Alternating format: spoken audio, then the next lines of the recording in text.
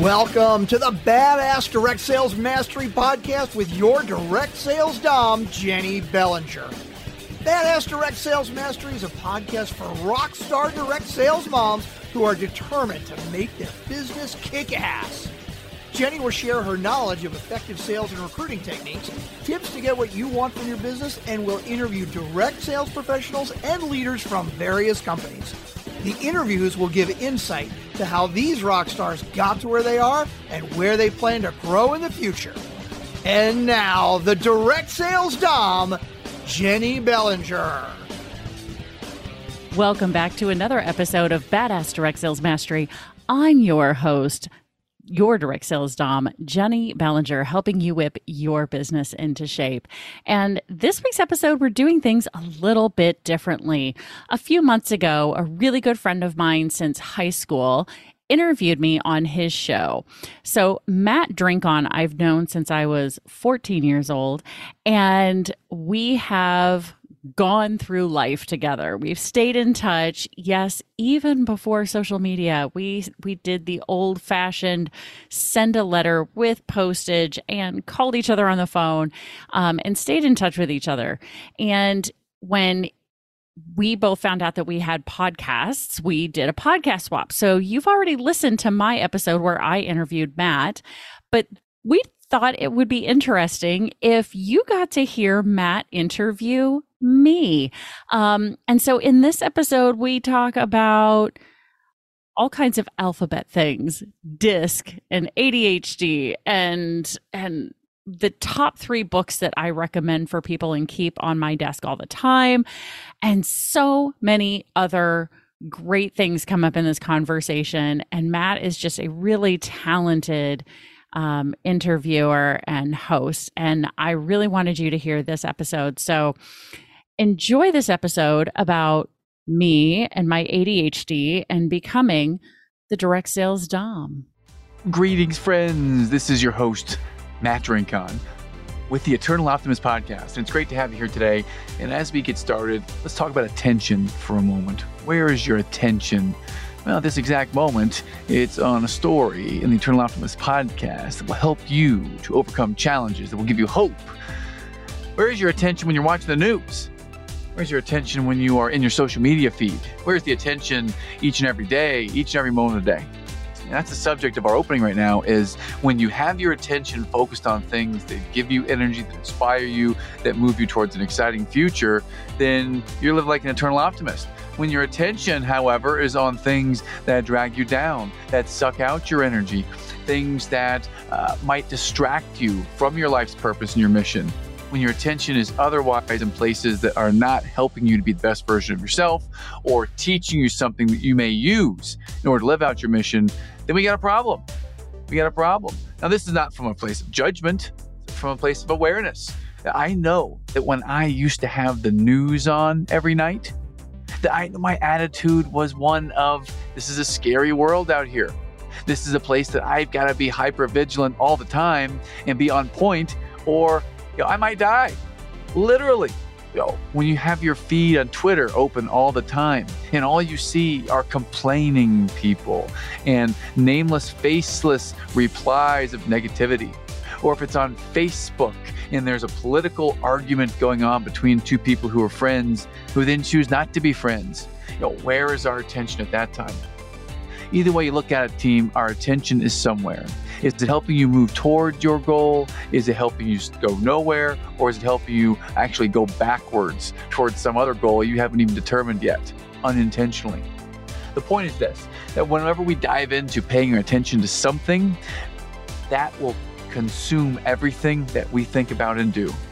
So make sure that when we pay attention, we're paying attention to something that serves our greater purpose in some way, shape, or form.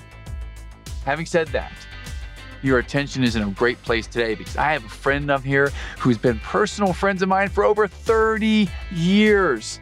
This is the person I've interviewed in our 25th episode that I've actually known longer than anyone else I've ever interviewed yet on the podcast.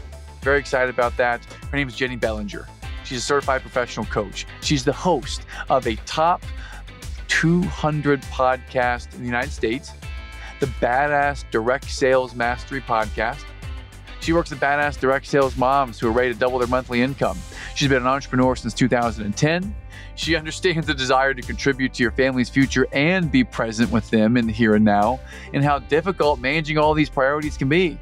She's learned the hard way. She's built 2 separate businesses. She's raising 2 kids. She's navigated a divorce. She's learned the hard way how to fulfill that need to contribute and be there for her kids. She's known as a direct sales dom. Luckily, as a certified professional coach, her methods are very effective and not painful. We have a good time in this discussion. We have fun, and she dives into some pretty deep personal things. So buckle up, my friends, and get ready to enjoy my conversation with my dear friend, Jennie Bellinger.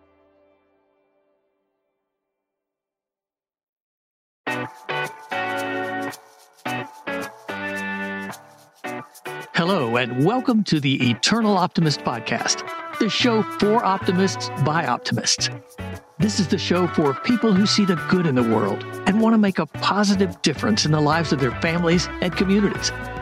Each week, you'll hear inspiring stories that will get you thinking bigger and playing more offense in life. With your host and high-performance coach, Matt Drinkhahn. Without any further ado, I would love to invite a dear friend from the teenage years, a legendary figure in direct sales.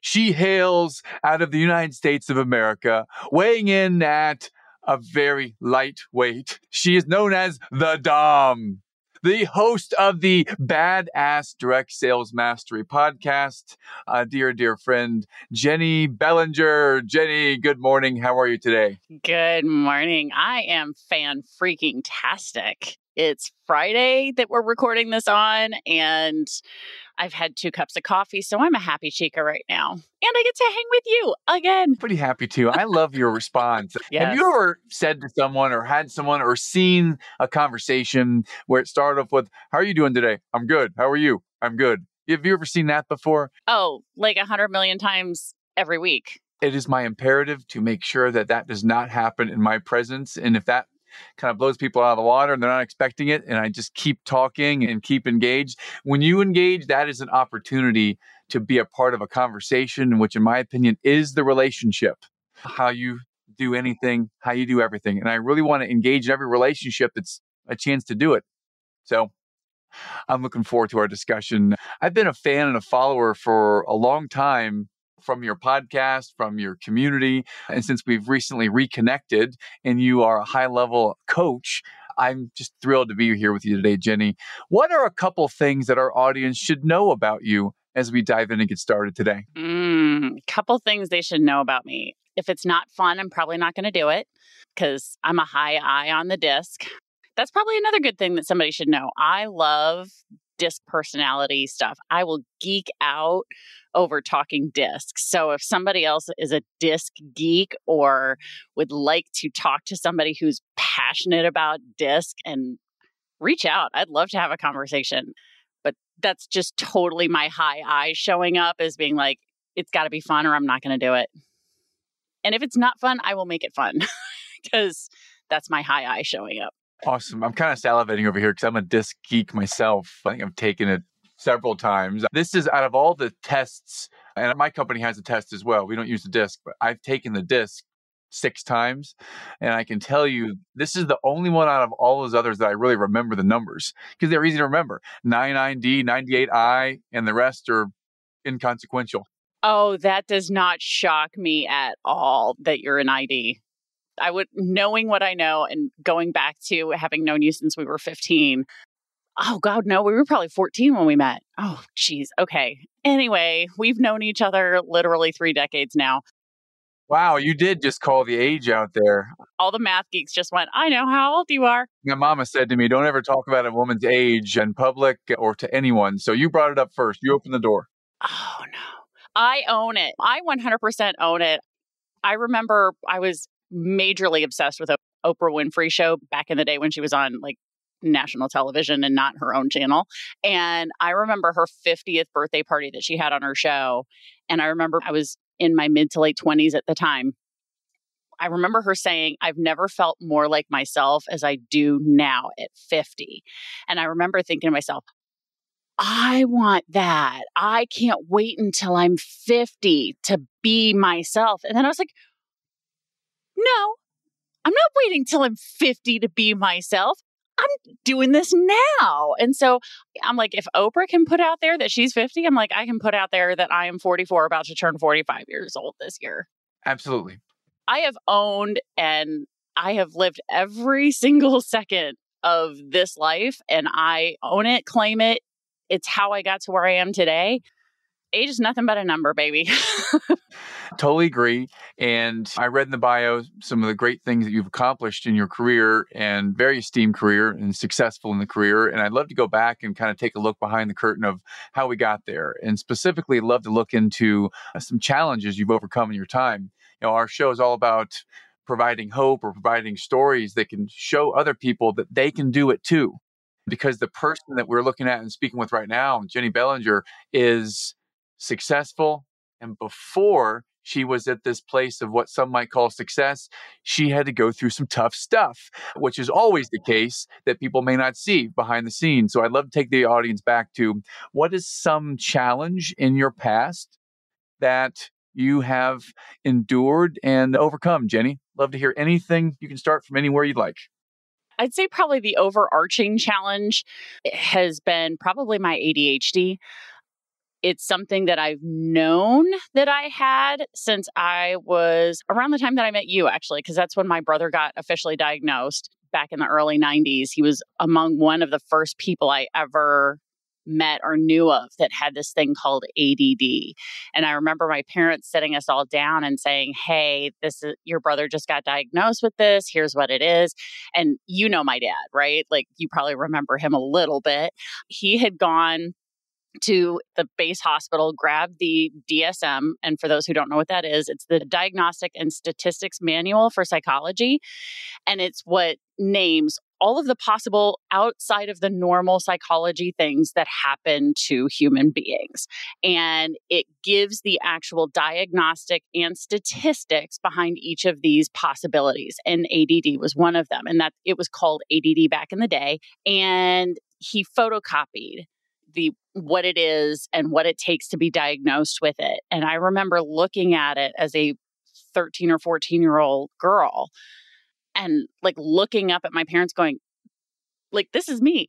But of course, back then, the DSM listed according to what typically showed up in boys, because boys are much more likely to be diagnosed with it because they have much more outward behaviors that cause them to get diagnosed with it, because their behaviors are much more, well, they're noticeable and they impact other people, not just themselves, right? Because the impulsivity control, the anger control, the bouncing around, the hyperactivity, the physical hyperactivity that happens in boys is not the way that girls present. And so it took 2 or 3 more versions of the DSM to come out before they finally acknowledged that hyperactivity was not a requirement, because that's why I didn't get diagnosed. You had to be physically hyperactive and counted as hyperactive to be diagnosed as ADD. So as a 14-year-old girl, I mean, I'm high energy. I was high energy back then, but I would not have been, by anybody's standards, been called a physically hyperactive girl ever. But one thing that a lot of people don't see, and once people get to know me pretty well, they're like, oh yeah, she's so ADHD, it's not even funny. But I mask very well in public. But my hyperactivity, and what is probably true for a lot of other women who are diagnosed with ADHD later in life, our hyperactivity happens in here, in our head. And I just realized I'm on a podcast. I have to say out loud, I can't just point to my head. Our hyperactivity happens in our brain.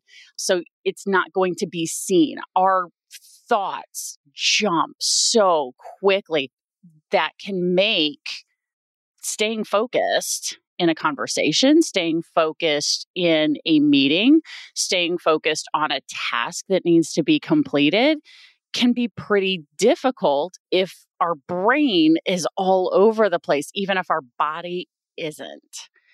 So that challenge for me for my entire life has been learning the coping skills, the coping mechanisms, and also seeing the silver linings of ADHD. There are negatives, but there are also positives to it as well. But I would say that's been a lifelong challenge. It's something that I still work with. I don't want to say struggle with, even though there is sometimes some struggle there internally. Most people don't see it.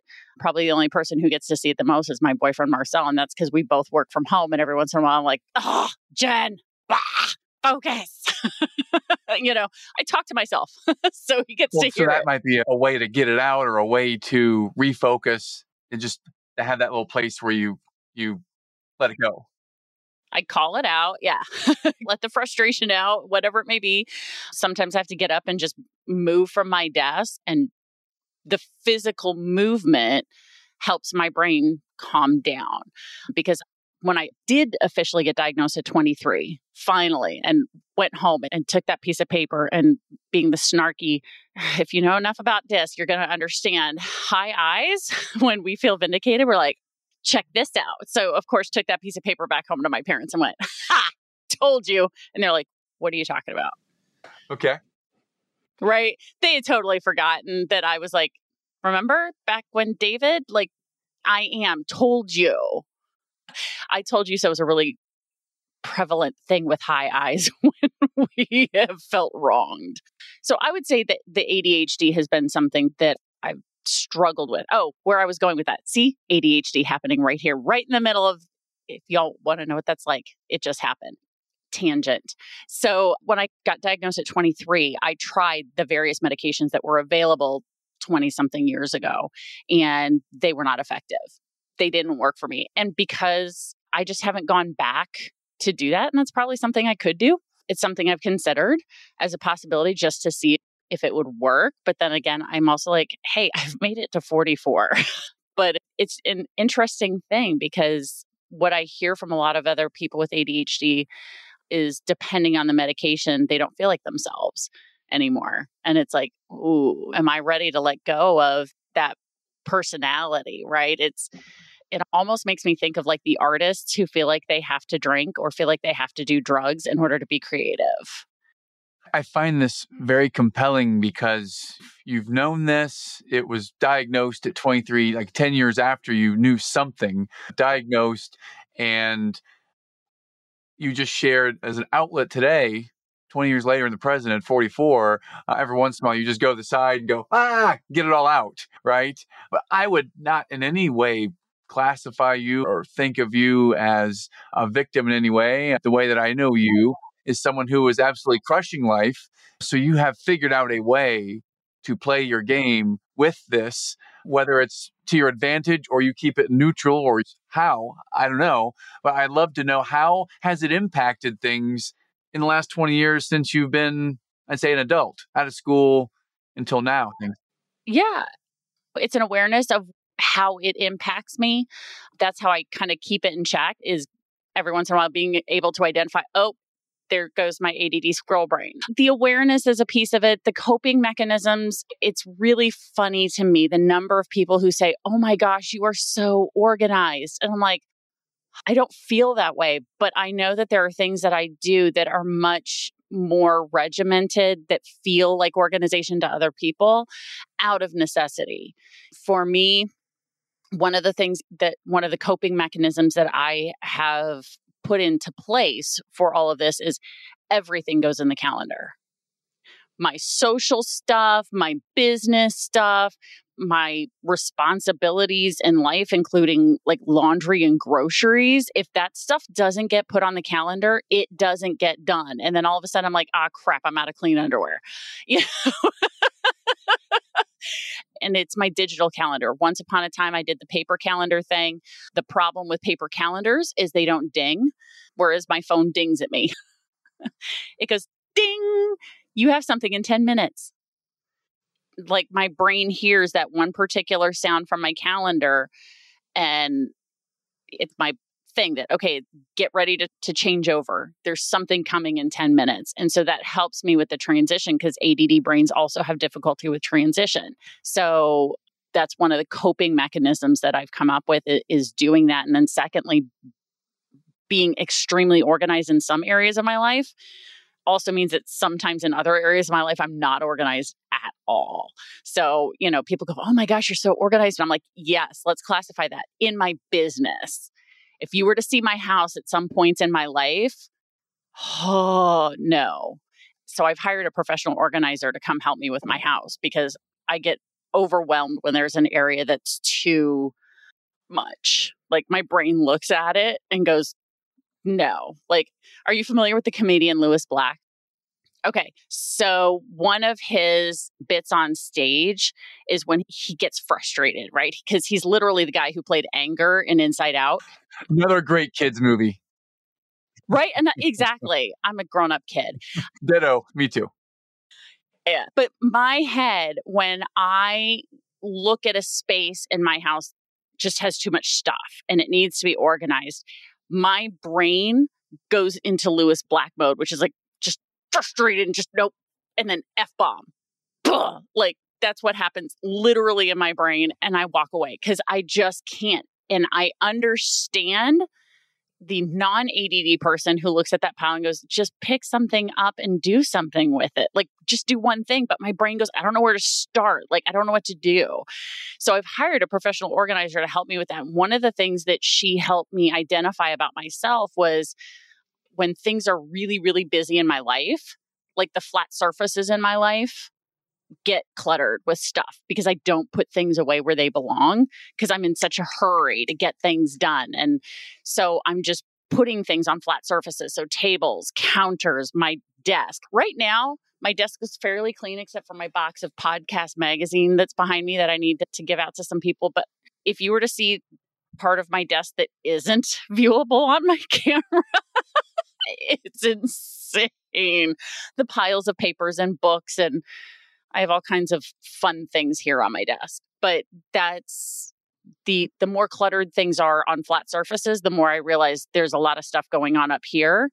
And so when I clear the clutter, yeah. So those are some interesting coping mechanisms. And it all starts with the awareness, right? Just knowing. Well, let's take that awareness. You just said that there are a number of things behind the camera that I cannot see. Some of those are books. I'm curious if you can grab one of those books out. What's one book on the desk of an incredibly high performer that you might be able to share with us?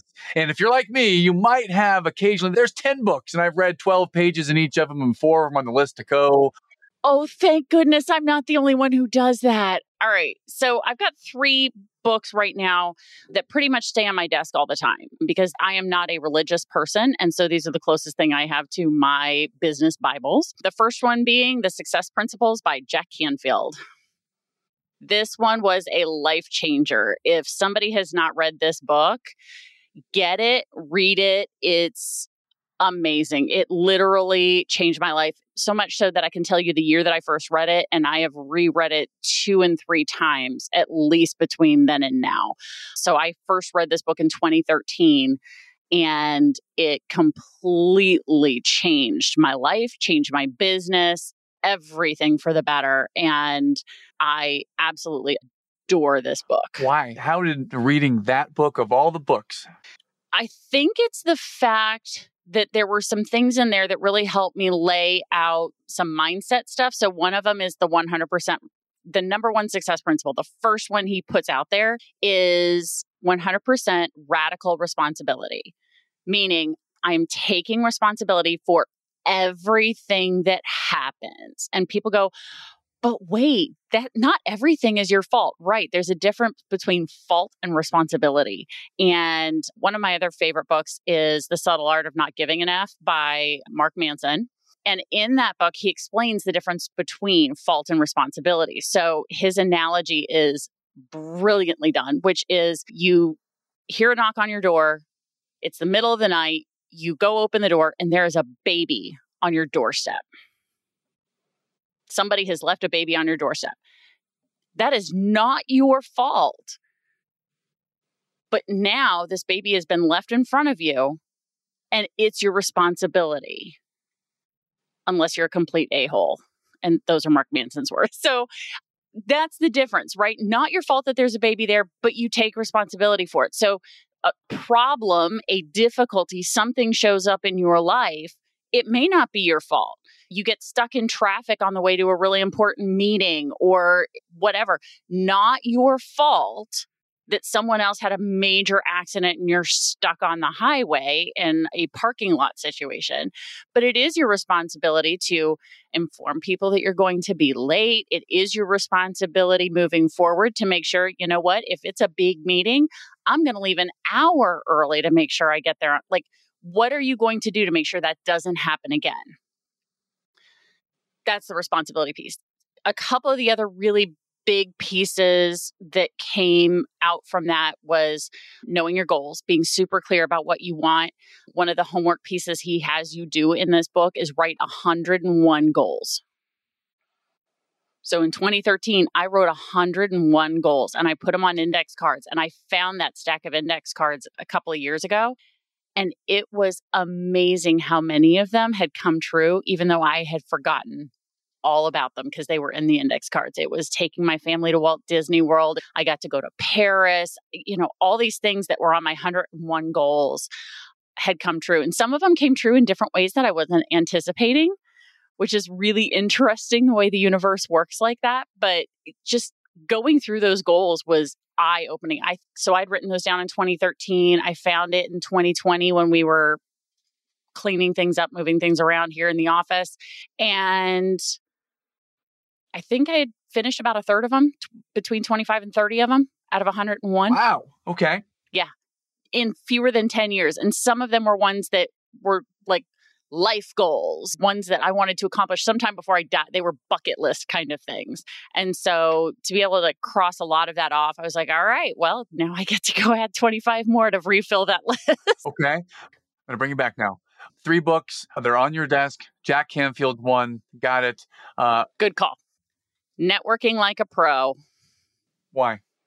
Networking is a major part of my life. I have been a member of BNI since 2011, and BNI changed my life, changed my business, changed how I thought about my business. At the time, I was in the world of direct sales. And so even though I called it a business, I really didn't believe it in my head until I joined this professional networking group. And then all of a sudden I was like, oh yeah, I'm legit now. This is for real. This is a business now. And then they taught me business. It taught me building business through relationship. They leveled up my ability to connect with people in a business sense, but still have that personal relationship with people. And now all the people in my life who mean the most to me, I met because of BNI. Every single one of them. I love Networking Like a Pro. It's by Dr. Ivan Misner and my good friend, Brian Hilliard. So absolutely adore that book. And then the one that's really good in my industry, in the world of direct sales, is the 45-second presentation that will change your life by Don Failla. So for people who are in direct sales and network marketing and MLM, that book lays out a strategy for building and growing an empire. It's 45-second presentations. Wow. Absolutely love it.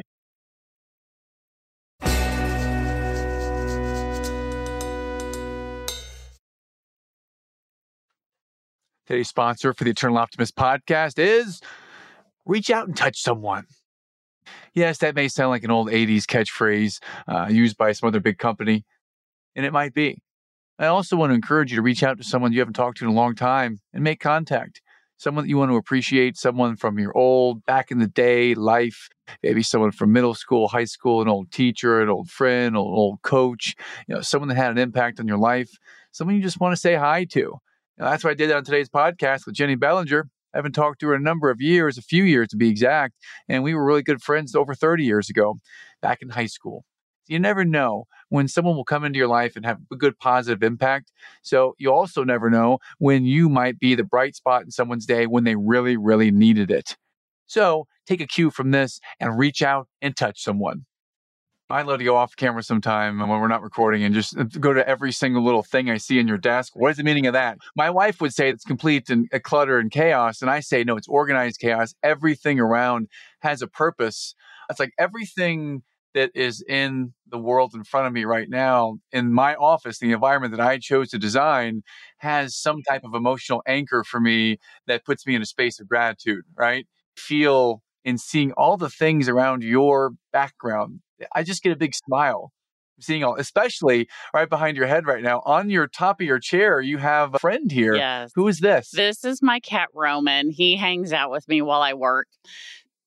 He hears me talking, right? He can't hear you because I'm wearing earbuds right now. I'm assuming he can maybe see you, but I don't think he realizes that I'm actually talking to you. So he just hears my voice and assumes I'm talking to him. And so I don't look crazy. He comes over and hangs out. So I'm talking to my cat, or at least that's the story I tell myself, that as to why he hangs out here all day long. Well, and maybe it's because of the energy, because your energy is definitely magnetic. I don't know if we talked about this before, but one of the things that I find so compelling about you is, I would say, an energy giver, someone that you're an energy charger. Whenever around you, I feel a little bit uplifted. I feel a little bit valuable, appreciated, important, as opposed to the opposite, the energy vampires, which we all try to shy away from. I actually just had this conversation with somebody yesterday. I'm an ambivert. And I learned this because of COVID. Before COVID, had you asked me, are you an extrovert, introvert, ambivert? I would have said extrovert, 100%. I get my energy from other people. And so when COVID shut the world down in March of 2020, I put a post out there saying, hey, I need everyone on my friends list to reach out to me in about 2 weeks and make sure I'm okay. Because I'm not going to be around people. This is going to be really hard. Like, yes, I had my kids and my ex-husband was still living in the house and my boyfriend was living in the house. So that's a whole other story. I had 4 people who were here in my life that I could be around, but I was really worried about myself that I wasn't going to be around people. I'm like, where am I going to get my energy from?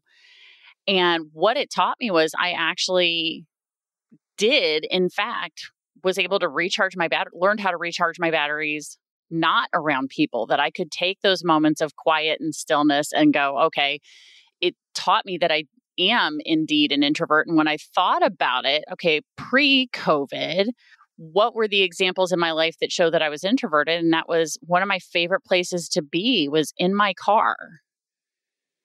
And that's because usually I was in my car by myself and that was my thinking place, or in the shower, my thinking place, right? Because I might have music on, but to me, music is a background thing. My brain is still, because it's ADD, it's still going. Those were the places where I would recharge, where I would go and let the world off of me and just kind of be with myself for a little while. And so that's when I figured out, oh no, I guess I'm actually an ambivert. I can pull energy from groups of people. And so still to this day, I do love being in groups of people. I love my networking in person. I walk away from those networking situations highly charged, buzzing energetically. Like I'm like high as a kite is how I feel. But then I can also take that alone time, as long as there's not too much of it, because high eyes, we love people. Those times do allow me to also recharge my battery there. So that's why I feel like I am a little bit of an energy vampire, but not in a draining way. Like I feel like I'm a mirror, right? Like I can pull the energy, I can sense it, I see it, but I'm always giving it back to people because I want people to leave me better than I found them. I got to say, you're absolutely amazing because you just shared, I wonder, just quick sidebar on that.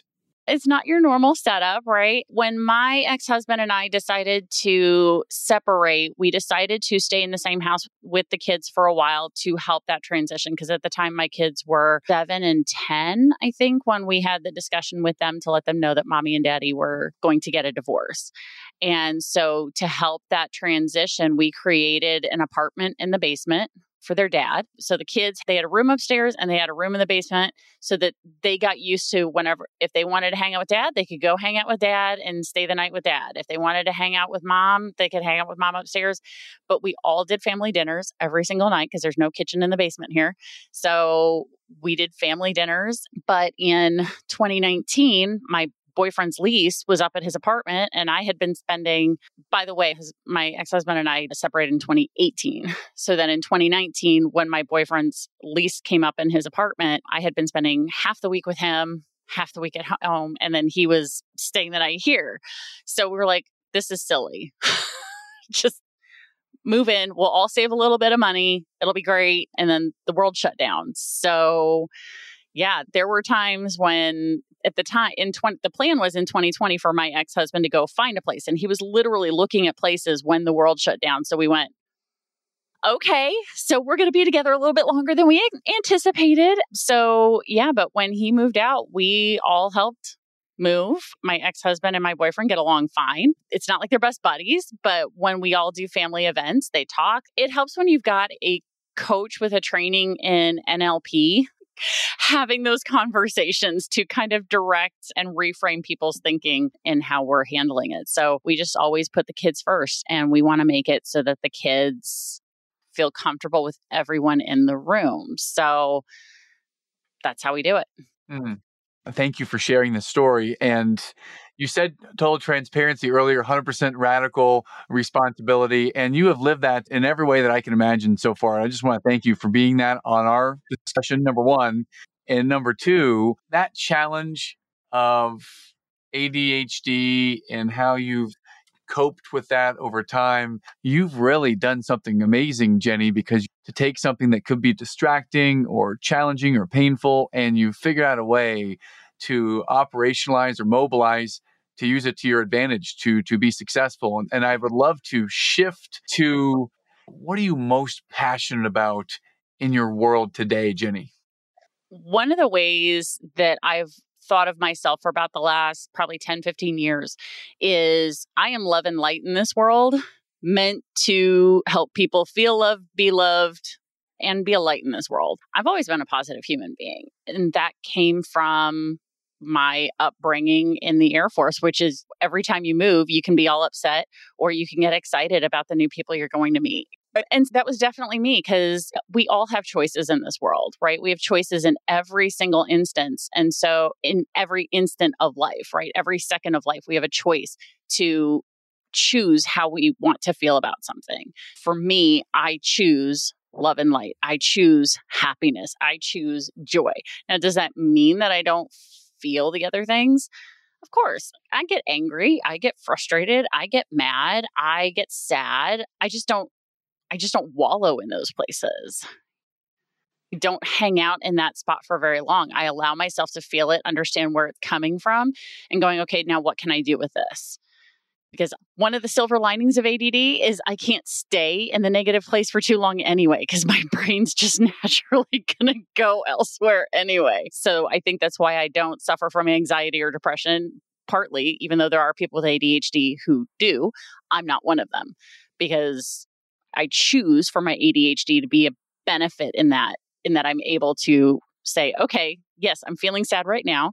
And in 10 seconds, something is going to pull my attention away, and my attention will swerve, and I won't be in that sad place for very long. I do sometimes come back to it. It happens.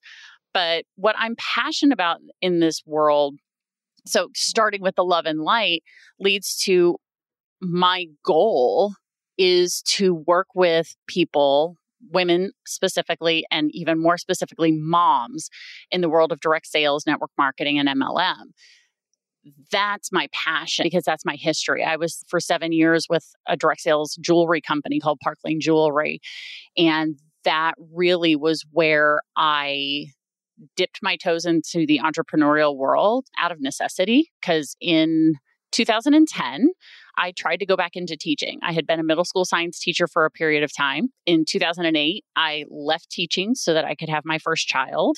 And when I decided, okay, I'm ready to go back, I heard 18 no's in the course of 9 months, or fewer than 9 months. Actually, it was 7 months. I went on 18 interviews to various school districts in 2010 and could not get a yes from anybody. And so I asked the universe, all right, if I'm not meant to be teaching, what am I meant to do? And 2 days later, an invitation to a direct sales jewelry event showed up in my mailbox.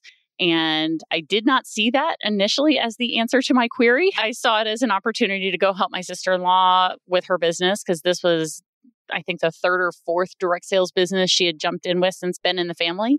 And so I was like, I'll go help her out. And when I showed up there, I completely fell in love with the jewelry. I fell in love with the company and what they stood for, the fact that they were family owned. There were a lot of things that were just all perfectly in alignment with who I was and who I've become. And I went, okay, this all sounds too good to be true. And then they made it sound even more too good to be true because we were in the middle of a recession, 2010, middle of a major recession. So to start my business was $5. Oh, wow. Okay. Barrier to entry low. You're fired up right now. So I'm excited. I'm passionate. It's $5 to start my business. And I'm going, okay, what's the catch? And there was no catch. It was literally just, we ask you to have your intro party and then 5 parties of your own. If you don't like it after that, walk away. It's all yours. But again, knowing my ADD self, I made a promise to myself after I committed to it. I was like, I'm going to commit to this for a year. I'm not allowed to give up because ADD people have a tendency to, when things are hard, go, this is too hard, I give up. And they move on, like switch, right? Time to move on. And I was like, I'm not going to do that with this because I've got to give this a real shot. If this is a real business, I'm not going to turn this into a business in 30 days, 60 days, 90 days, 6 months. I got to give it at least a year. Well, by the end of my first year, I had promoted once and then double promoted. I had a team of about 8 ladies at the end of the first year. I had earned 2 trips. I had earned my first car bonus. I had all the things. And I went, okay, the new commitment is I'm not allowed to quit on a bad day. So there you go. I'm only allowed to quit when I'm on top. So my passion, my goal is to help women have that same experience in their direct sales business, in their network marketing business, in their MLM business. Because I think it's not just an ADD thing. It's also maybe an American thing, a human thing. I don't know. That sometimes when things get hard, in order for it not to impact our self-esteem too much, we'll give up on it. To be like, well, this wasn't for me. There's all kinds of stories we tell ourselves in that. And it's like, no, oftentimes they just didn't have the right support. They didn't have the right training. They didn't have the right upline leader supporting them. Whatever it may be. And so I'm looking to work with those people, those moms who want to get away from the corporate job that is not fulfilling them, that is not purposeful for them. Or maybe it does have purpose because there are a lot of nurses who love nursing, but they don't love the direction that healthcare is going. And so they're finding a different avenue to fulfill that health and wellness purpose, right? So I'm working with those people to help them take this business and turn it into, replace their income so that they can leave that full-time or part-time job that is draining and not giving to them, that's pulling them away from their family because they need to go to the school, go to the hospital, go to the office, go to the whatever, and be able to be at home with their kids. Because for me, starting in 2008, my kids have never known me to be at a job. They've only ever known me as an entrepreneur who works from home. I've been working from home since 2010. So I want that for other people. And so I'm working with direct sales moms who want that same thing, who want to create that same thing. And that's my passion. Oh, amazing.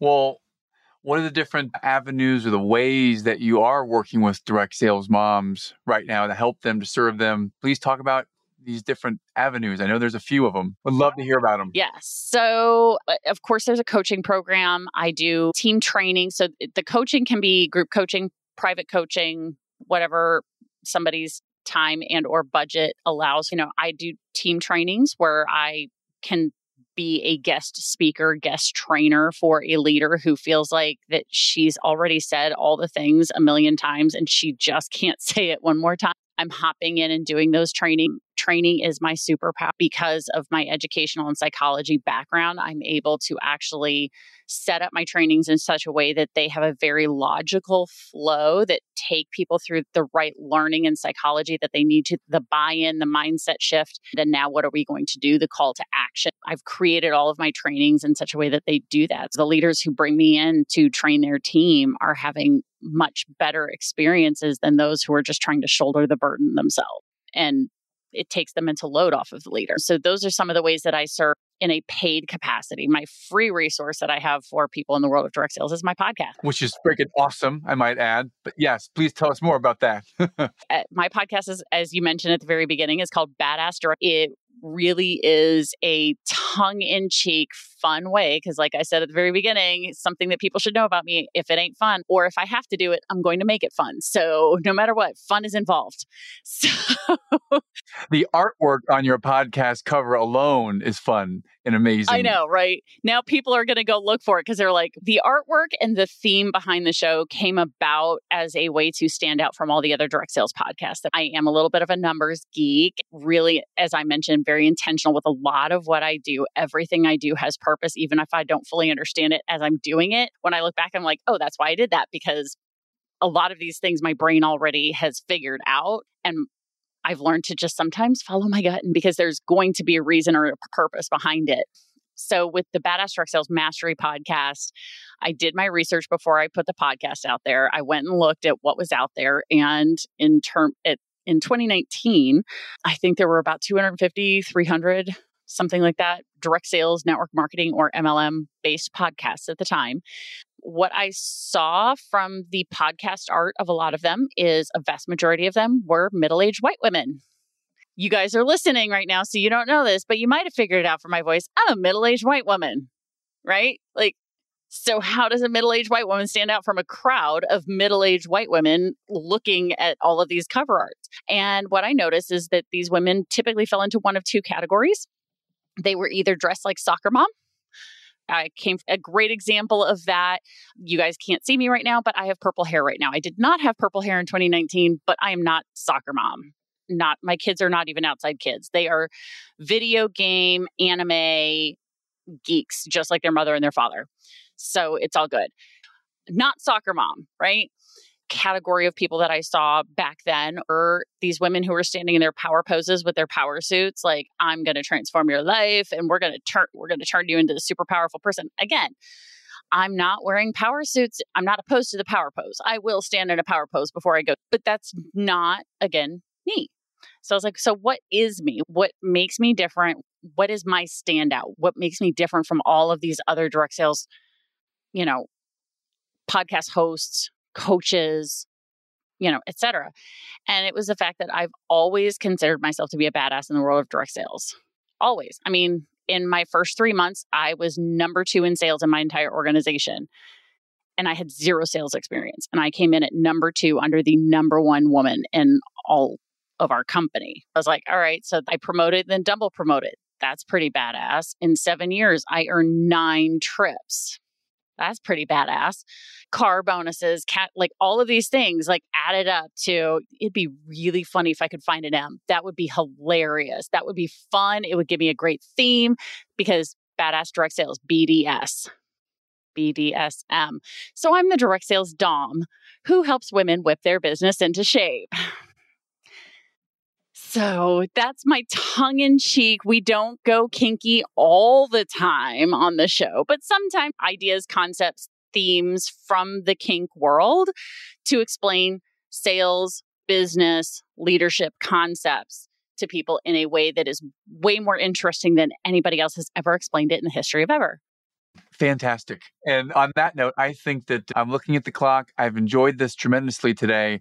I'd like to move us to a place and ding, ding, ding, ding, ding, move us. Transition to wrap us up to a place of where can we find out more about you and connect with you, and any kind of offer you may have for our listeners. Just love to find out more, Jennie, how we can connect. Well, if people want to learn more about me and the podcast and my coaching business, badassdirectsalesmastery.com we have all kinds of fun, including the podcast, or the person listening right now obviously already has a favorite app that they're listening through. I'm on all of the podcast apps. They can find that there.